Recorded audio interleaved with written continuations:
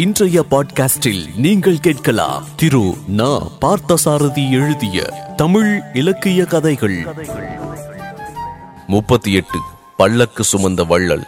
சொக்கநாதர் மாவூருக்கு வந்து சில நாட்களே கழிந்திருந்தன. மாவூர் கருப்பண்ண வள்ளலின் அழைப்புக்கு இணங்கிய அவர் அங்கு வந்து அவரிடம் தங்கியிருந்தார். கருப்பண்ண வள்ளல் மாவூரில் மிகப்பெரிய செல்வர். அவருக்கு 3 தம்பியர்கள் இருந்தனர். செல்வம் அளவற்று தங்கியிருந்தது போலவே கல்வியும் நற்பண்புகளும் அவர்களிடம் நிறைந்திருந்தன. சகோதரர்கள் ஒரே குடும்பமாக வசித்து வந்தனர். போட்டி பொறாமை சிறிதும் இன்றி என்றும் குன்றாத சகோதர பாசத்தோடு அவர்கள் வாழ்ந்து வந்தது மற்றவர்களுக்கு வியப்பு அளிக்கத்தக்க முறையில் இருந்தது. புலவர்களை வரவழைத்து பாராட்டி மகிழ்வதிலும் கூட சகோதரர்கள் அசாத்தியமான ஒற்றுமையையும் அன்பையும் காட்டினார்கள். 3 தம்பிமார்களும் அண்ணனிடம் கொண்டிருந்த மதிப்பும் மரியாதையும் கூட அவ்வளவு உயர்வாகவே இருந்தது. முன்பு பலரிடம் இவைகளை எல்லாம் கேள்விப்பட்டிருந்த சொக்கநாதர் இப்பொழுது நேரிலேயே அங்கு நிதரிசனமாக கண்டு மகிழ்ந்தார். ஒரு நாள் உலாவ சென்றுவிட்டு வெளியில் வீடு திரும்பிய போது வழியில் வந்து விழுந்து கிடந்த பெரிய கருவேல முள் ஒன்று சுருக்கென்று புலவரின் உள்ளங்காலில் தைத்து விட்டது. புலவருக்கு வலி துடிதுடித்தது.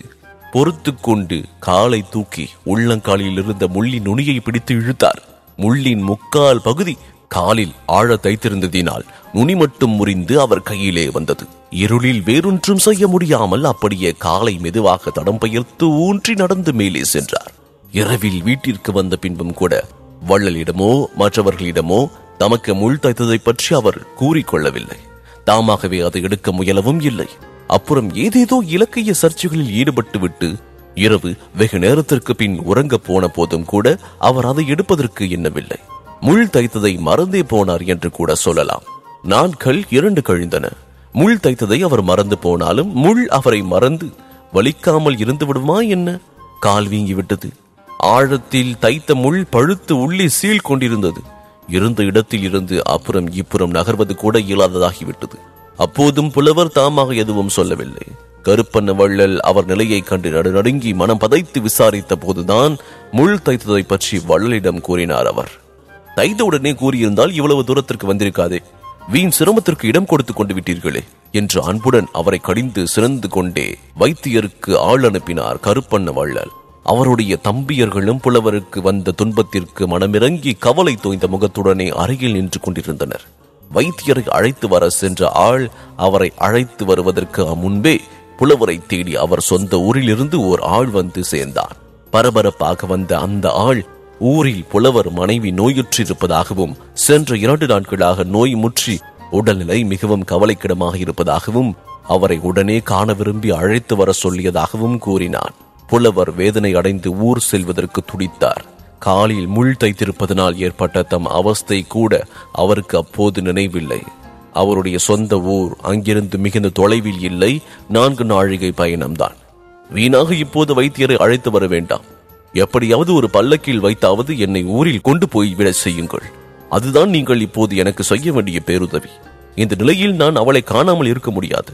என் காலை நான் ஊருக்கு சென்று அங்கேயே வைத்தியரிடம் காண்பித்துக் கொள்கின்றேன். அவளே இப்படி கிடக்கும் போது என் காலுக்கு வைத்தியம் செய்ய இப்போது என்ன அவசரம் வேண்டி கிடக்கிறது என்று மனம் நொந்து இரக்கமும் உருக்கமும் தேங்கிய குரலில் கூறினார் புலவர். அவர் வேண்டிக் கொண்ட விதம் கருப்பண்ண வள்ளலை அவர் தம்பியரையும் உருக்கம் கொள்ள செய்தது.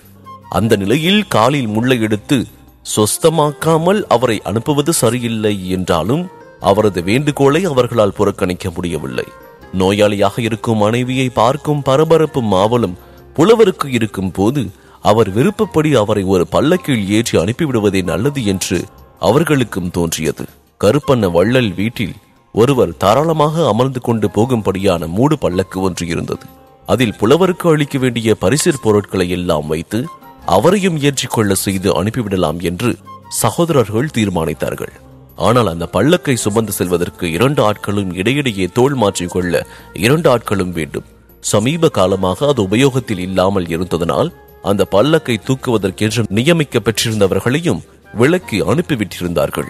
புலவருடைய பதபதைப்பையும் அவசரத்தையும் பார்த்தால் அங்கே இங்கே ஓடி பல்லக்கு தூக்குவதற்கு ஆள் திரட்டி விடலாம் என்பதற்கு கூட அவகாசம் இருப்பதாக தெரியவில்லை. வைத்தியரை அழைத்து வரச் சென்ற ஆளும் இன்னும் திரும்பவில்லை. ஊரில் இருந்த புலவருக்கு செய்தி கொண்டு வந்த ஆள் நடுவே விடைபெற்றுக் கொண்டு தன் காரியமாக சென்று விட்டான். புலவரின் ஊர் செல்ல வேண்டும் என்ற தவிப்போ கணத்துக்கு கணம் அதிகமாகிக் கொண்டிருந்தது. வள்ளலும் சகோதரர்களும் என்ன செய்வது என்று தெரியாமல் திகைத்து மயங்கினார்கள். திடீரென்று கருப்பண்ண வள்ளலுக்கு ஒரு யோசனை தோன்றியது. அவர் தம் தம்பியர்களை சற்று தள்ளி ஒதுக்குப்புறமாக அழைத்து சென்று அவர்களிடம் தனியாக ஏதோ கூறினார். அவர்களும் முகமலர்ச்சியோடு அவர் கூறியதை வரவேற்று ஒப்புக்கொண்டனர். பல்லக்கு புலவருக்கு அருகில் கொண்டு வந்து வைக்கப்பட்டது. கருப்பண்ண வள்ளல் ஒரு பெரிய வட்ட தாம்பாளத்தில் பரிசல்களை புலவரிடம் வணக்கத்தோடு அடக்க ஒடுக்கமாக நின்று கொண்டு அளித்தார். புலவர் அதை பெற்றுக்கொண்டு பல்லக்கில் ஏறி அமர்ந்தார். பல்லக்கில் அவரது முள் தைத்து வீங்கிய கால் உறுத்தாமல் இருப்பதற்காக மெத்தை விரிக்கப்பட்டிருந்தது. என்ன, பல்லக்கு தூக்குபவர்களை இன்னும் காணவில்லையே, விரைவில் வருமாறு சொல்லி அனுப்பினீர்களோ இல்லையோ? பல்லக்கில் அமர்ந்து கொண்டதும் புறப்பட்டு செல்லும் வேகம் மனவேகத்தை உந்தித்தள்ள ஆவலோடு புலவர் இப்படி கேட்டார். அவர்கள் வந்துவிட்டார்கள், இங்கேதான் அந்த பக்கமாக போயிருக்கின்றார்கள், இதோ நான் போய் அழைத்து வருகின்றேன் என்று புலவருக்கு விடை சொல்லிக் கொண்டே மூடு பல்லக்கின் திரைச்சொலையை இழுத்து மூடி கட்டி மாட்டினார் கருப்பண்ண வள்ளல். புலவர் நன்றாக காலை நீட்டி வசதியாக உள்ளே அமர்ந்து கொண்டார். இரட்டையாக மடித்து தொங்கவிடப்பட்டிருந்த மெல்லிய பட்டு திரை சிலையின் வழியே பல்லக்கிற்குள் மிக மங்களமான ஒளியே பரவியிருந்தது. பல்லக்குக்கு உள்ளிருப்பவர்களுக்கும் வெளியே இருப்பவருக்கும் இடையே மறைவை உண்டு பண்ணியது அந்த திரை. பல்லக்கு புறப்பட்டு விட்டு வாசலுக்கு வந்தது. அதன் முன்பக்கத்து கொம்பு கருப்பண்ண வள்ளலின் வலது தோள் மேல் இருந்தது. பின்பக்கம் அவருடைய இளைய தம்பி தாங்கிக் கொண்டிருந்தார். மற்ற 2 தம்பிகளும் தோள் மாற்றிக் கொள்வதற்காக தயாராக பின் தொடர்ந்து உடன் வந்து கொண்டிருந்தனர். தாங்கள் தெய்வாம்சமாக கருதி வணங்கி வரும் பெரிய சீமானும் குணவானுமாகிய கருப்பண்ண வள்ளல் தெருவழியே இடுப்பு துணியோடு முண்டமாக பல்லக்கு சுமந்து செல்வதை மாவூரார் அன்று அப்போது கண்டார். அவர்கள் சிலர் கண்ணீர் சிந்தினர், சிலர் நெஞ்சுருக வைத்து கண் வாங்காமல் இந்த காட்சியை பார்த்து கொண்டே நின்றனர்.